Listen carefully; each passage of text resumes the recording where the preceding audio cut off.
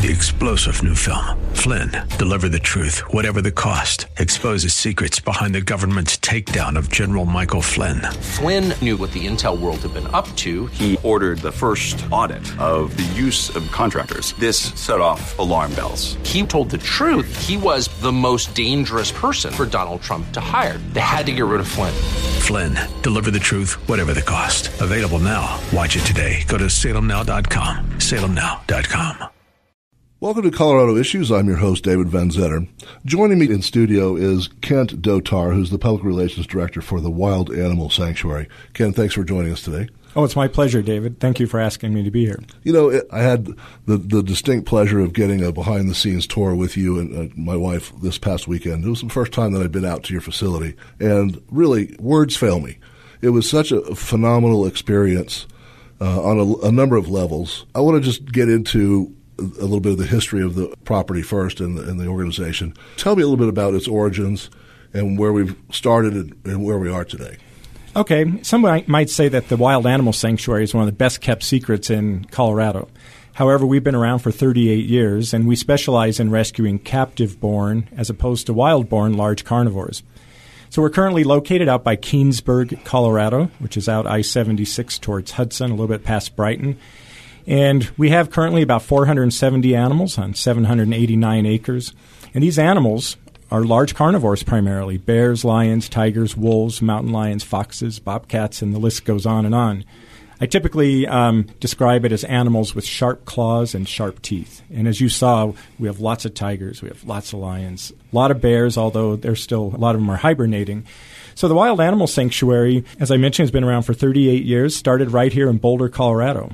Our executive director and founder, Pat Craig, grew up in Boulder. His mother still lives on the property he grew up on. And there's a long backstory, of course, and we might get into that, of how he came to begin rescuing animals. So some of these animals, they do come from circuses. They come from roadside zoos. They come from just private ownership. We find them in crawl spaces, corn cribs, tool sheds. We find them in horse trailers. We find them at gas stations, at truck stops, and the list goes on and furniture on and on. Stores. And furniture stores, yeah. That's a names. good local. I don't want to name names. No, that's a good local reference right there. Yeah. But the Wild Animal Sanctuary, we take great pride. We're the largest, oldest sanctuary for rescuing large carnivores in the world. Most people would think that's such a cute little tiger cub or lion cub at the grand opening of some business. But what's the dark side of that they don't see? Well, there's a couple of things. One is normally those cubs, in order to be handled by people, they have to be habituated around people from a very early age. So quite often, if not all the time, those cubs that are used in situations like that are taken from their mothers, usually at a day or two of age. Whereas in the wild and as nature intended, they might stay with mom for 1 or 2 or even 3 years. The other thing is you can only use cubs like that for about 4 weeks. At least here in the United States, that's the legal requirement. It's from about 8 to 12 weeks. After that period of time, the animal's starting to already get too large, too dangerous, too uncontrollable, and therefore they're unusable with the public. So from about 12 to 14 weeks of age until the animal dies naturally or sadly might be put down, that animal may not have a good home. What typically happens between that scenario and how they end up in your care? Well, very often they end up maybe with some kind of breeder that will sell them. And I don't even want to say on the black market because there are all kinds of legal ways to sell these animals. There are still 4 states in the country that have no laws at all against large exotics. And so there's a good chance that someone is going to buy that cub thinking, hey, that's going to be pretty neat to have a tiger as a pet. And they might try that for a number of months, a number of years. And what typically happens, we see it quite a bit, is the animal starts to get to be about a year old. Now they're getting very dangerous, very scary, and they can do quite a bit of harm. So the animal gets locked away somewhere. It could be that horse trailer. It could be that corn crib. And if the animal's lucky, they'll at least throw out food and water. Let me just interrupt you for just as a point of reference. Anybody out there thinking of doing such a thing, what's the average weight of an adult male Bengal tiger? It's going to be over 400 pounds, from 400 to 600 pounds. So that's not here kitty kitty, is it? No, and their canine teeth are 1.5 inches long, both top and bottom. So, and the incredible jaw strength. So even if they're playing with you, they're going to break your skin or break bones. Okay. Continue on. So let's see how they. I just wanted to make that point. If you're, thinking about obtaining some kind of wild animal as a pet, I wouldn't advise it. Don't do it. And Colorado is not one of those 4 states. That is correct. Colorado actually has some very strict laws for a long time about having exotics as pets. Let's name those states. What are the 4 that are egregiously violating the, if nothing else, ethical treatment of animals? So we have North Carolina, and up until about a year ago, South Carolina, but they passed some laws against apes and large exotics last year. So we have North Carolina, Alabama, Wisconsin, and Nevada, where there are no specific state laws regarding the ownership of such animals. So you can get one of those kinds of animals, and as long as you're meeting basic welfare requirements like you would have for any kind of animal situation, it's perfectly legal to do that. And your neighbors aren't necessarily in a position to tell you, I don't want a tiger next door, because it's legal. Having had the opportunity to see the end result of your project and what your people do, it's impressive. I mean, just the you can see the health of the animals, the shininess and the fullness of their coats and their personalities, and they're moving around, and they're not just lying there lethargic and skinny. These are well-fed, well-maintained animals. And how do you get them? What condition are these in? I don't want to terrify my audience with these horrible stories. I know some of them, but let's try and give them a picture without giving them too much of a picture, because it's pretty bad. Yeah, as you can imagine, most of our animals show up in pretty bad shape because people are unprepared to care for them. For one thing, they're usually not ready at all to give them the amount of food that they need. A lion or tiger, an adult lion or tiger, we feed 3 times a week. That just simulates more how they would eat in the wild. But they're going to eat 20 to 30 pounds of raw meat each time we feed them. So you're looking at 60 to 90 pounds of raw meat a week just to sustain the animal at a good, healthy weight. Very often, and most of the time, of course, they don't get adequate exercise, so they start to have all kinds of structural issues. So they have difficulty walking. They start to experience arthritic issues at a very young age. Very often, they show up with different kinds of what is described as zoochosis, where animals have some neurological, psychological issues. Just because of boredom, lack of enrichment, because of a closed space, because they aren't allowed to do what they would normally do. So they start to go, if you will, stir crazy. So we see animals that are hurt psychologically, socially, physically, and we begin right away with the rehabilitation process to get those animals healthy again. One of the things people don't realize very often is that the animals come to us very socially deprived. They grow up in isolation because, like I mentioned, they're very often removed from their mother at a young age. And then they might grow up totally isolated from any others of their own kind until we see them. And that could be years, if not decades, down the road. So many of our animals show up without even knowing that another tiger, for example, exists in the world. Our tigers show up and they don't even know how to communicate with other tigers because they've never had to do so. They don't know they're a tiger.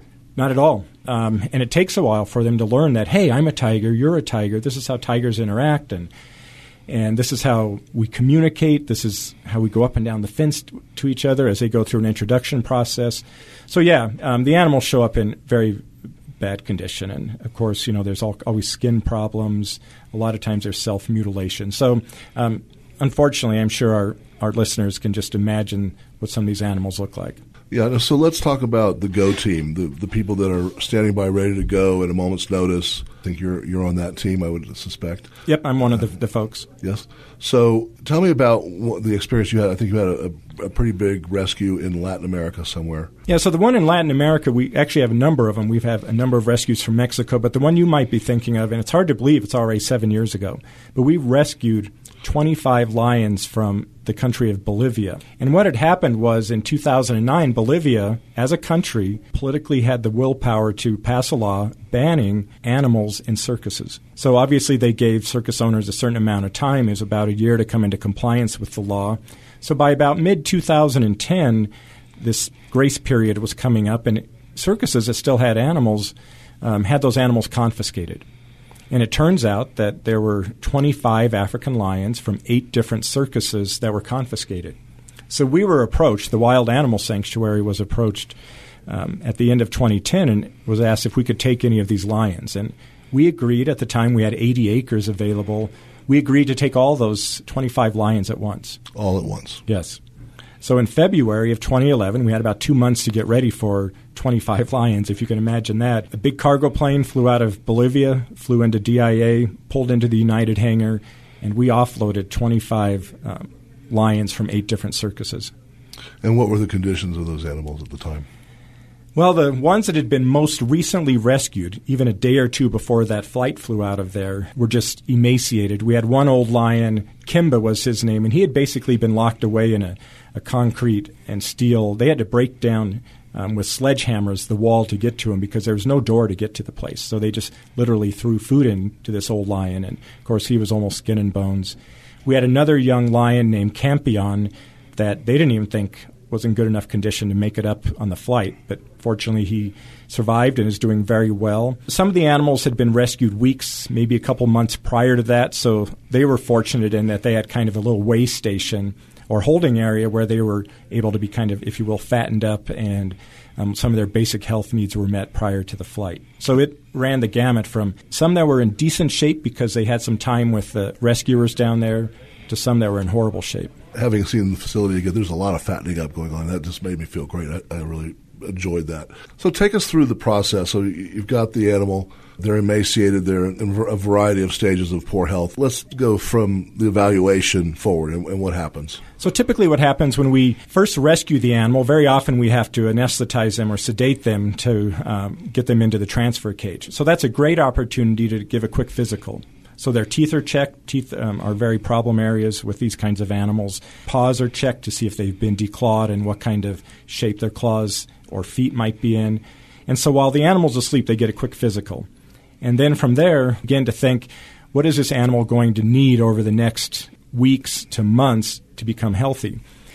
And then once the animal is brought back to us, very typically they are kept alone initially. That is, they're not immediately combined with other animals, but they'll be kept in their own enclosure, what we often call a lockout, next to others of their own kind. So right away, they are given all the stimulation from an animal of their own species. So we'll put a lion next to other lions. We'll put a tiger next to other tigers. We have lockouts that will put a bear inside a large bear habitat. So right away, the animals start to begin understanding what they are in relationship to others of their own kind. Obviously, we have to increase their diet to begin putting on weight. We do that in a controlled way so that they don't overfeed themselves initially, but we steadily increase the amount of food that they get so that they start putting some meat on their bones. Our lockouts are even typically larger than most of the cages these animals come from. So just being in our lockouts, they start to get a little bit more exercise, which contributes to muscle tone.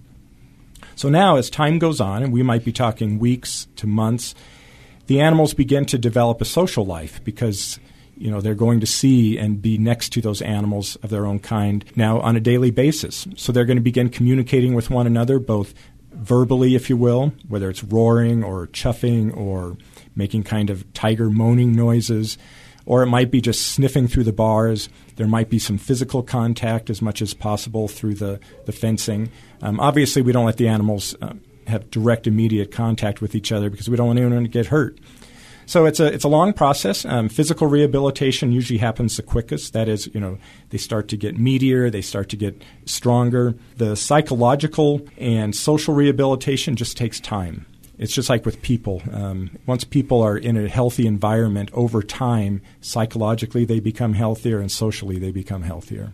But they're responding quickly because this is just, a whole other world for them in a positive direction. Very much so, and our keepers contribute to that as well. Our keepers are very experienced, so they know these animals well. They do a lot of things to try to, build up the trust of the animal. Many of these animals have a great dislike, if not hatred, if you will, or fear of human beings because of how they were treated before. And so our workers work very hard at developing the trust or building the trust with the animals through treats, through talking to them nicely, never raising our hands, raising our voices, or forcing them to do anything. And that contact is limited, I understand, correct? I mean, you don't want to have a lot of human contact with them from where they are to where they're going.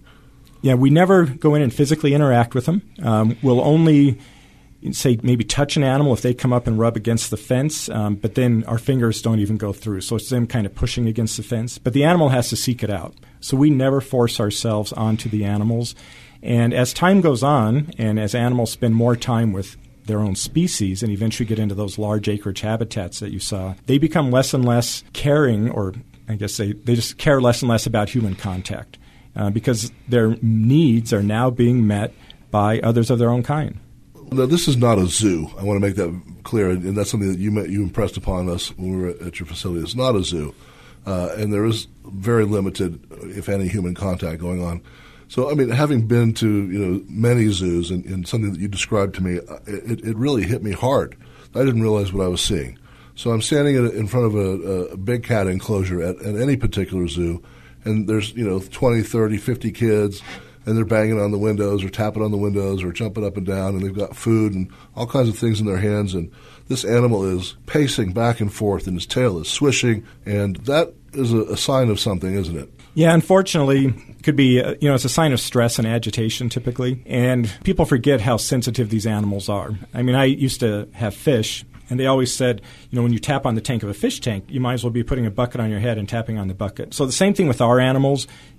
They're very sensitive to the noise, but the big thing that's going on is those animals don't want to be right there with, 1 or 2 or 20 or 50 people staring at them, making noises. They would much rather not be seen at all. So if they could, and if they were in the wild, there's a good chance that those animals would escape and get away from whatever kind of human presence they're feeling the pressure of. Well, sadly, in a lot of situations, the animals don't have a choice. They're locked on display, and so the animal would rather not be there. They can't get the people to move because obviously it's a situation where the people are going to be there.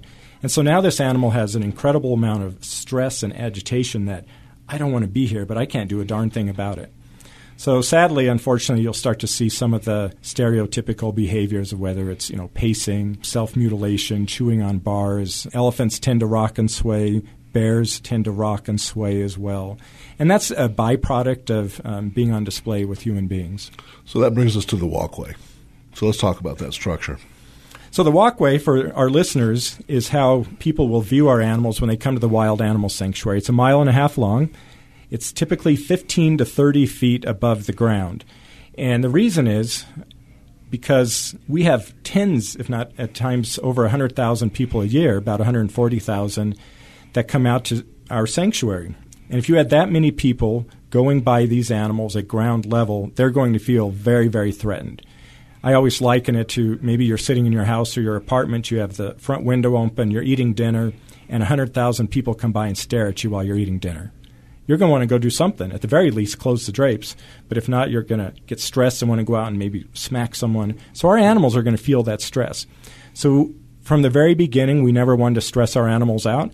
So we have this elevated walkway, like I said, 15 to 30 feet above the ground, and that pretty much removes all the stress from the animals. Because once you get off of eye level with them, they pretty much don't care that you're there. It's kind of like us with birds and airplanes. You and I know they're there all the time, and we might see them fly above us, but they just don't enter into our area of concern. Same thing with our animals. By getting above them, we can have thousands of people a year come there, and the animals, they know we're there, but they don't care. The average visitor probably won't think of it this way, but these animals have what would be the animal version of post-traumatic stress. Exactly. That's a very good way to put it. So we don't want to add to that stress. Another story that I would love for you to tell me is you have, it was completely incongruent to the rest of the park, a herd of alpaca. We do. We have a little bit of hoof stock, not a whole lot. And they're really adorable, by the way. They are. You can't help yeah, we had a little girl that just loves llamas and alpacas, and she didn't care too much about the tigers and lions, but she sure oohed and awed about those alpacas. And wait till they get their haircuts. They have these cute little fuzz cuts up on the top and everything, and they look really cute there. Very punk rock looking. I love that. Yep. May 16th is when they're set to be sheared. So anyway, we have a herd of about almost 50 alpacas. We got them in 2012. People in Colorado may remember that 2012 was a very dry year, even drier than normal. Folks that had livestock had a very difficult time finding hay for their animals or enough of it. And if they could, it was quite expensive. Someone, I think, told me, I don't have horses or anything, but about $19 a bale, which just sounds incredible. So in 2012, this couple that owned these alpacas here in Colorado, they approached us and they said, we have a herd of alpacas. We can't afford to feed them anymore. We'd like to donate them to the sanctuary so you can feed them to our tigers. and we just did like you did. We kind of laughed and said, we don't do that. We're not going to, here on the property, just give one animal to another. Yes, our animals are carnivores, but we get meat that's destined for not being used anymore by people. So we refused that request to take these alpacas for our tigers, and then they kind of put the pressure on us, and they said, well, if you don't take them, we're simply going to dig a big hole in the back of our property and put them all down because we don't want them. And it's like, okay, so if you're threatening to kill them, we'll take them. We'll be right over. Yes, exactly. So we ended up with a herd of alpacas, which fits in pretty nicely, believe it or not, because we don't run our carnivore habitats up to the road. So we have about a 200-foot buffer all the way around the property, which makes great space for our hoof stock. And as I explained to you last week when you were out there visiting, they and our female ostriches, quite ironically, they're not even the carnivores, are the only animals out there that kind of help pay their way. Because we have a lady already lined up this year that wants to take the wool or the fleece from our alpacas when we shear them in May and use it for her own device, and she's going to give us some money for it. So the alpacas help by contributing their fleece each year, and then, of course, our female ostriches lay those incredible ostrich eggs that we sell at our gift shop. Yeah, they're emptied out, by the way, and painted. I don't want people to think you're going to get a big scrambled egg party at the gift shop. No, yeah, and they're for decorative purposes.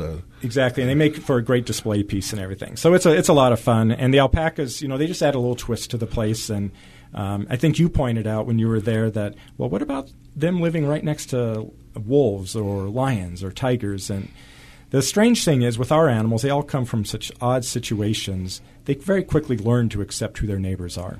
And they learn as well that they can't get to me, so I don't need to worry.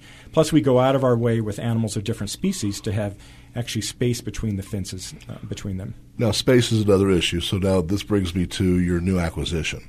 Let's talk about that. That's really impressive.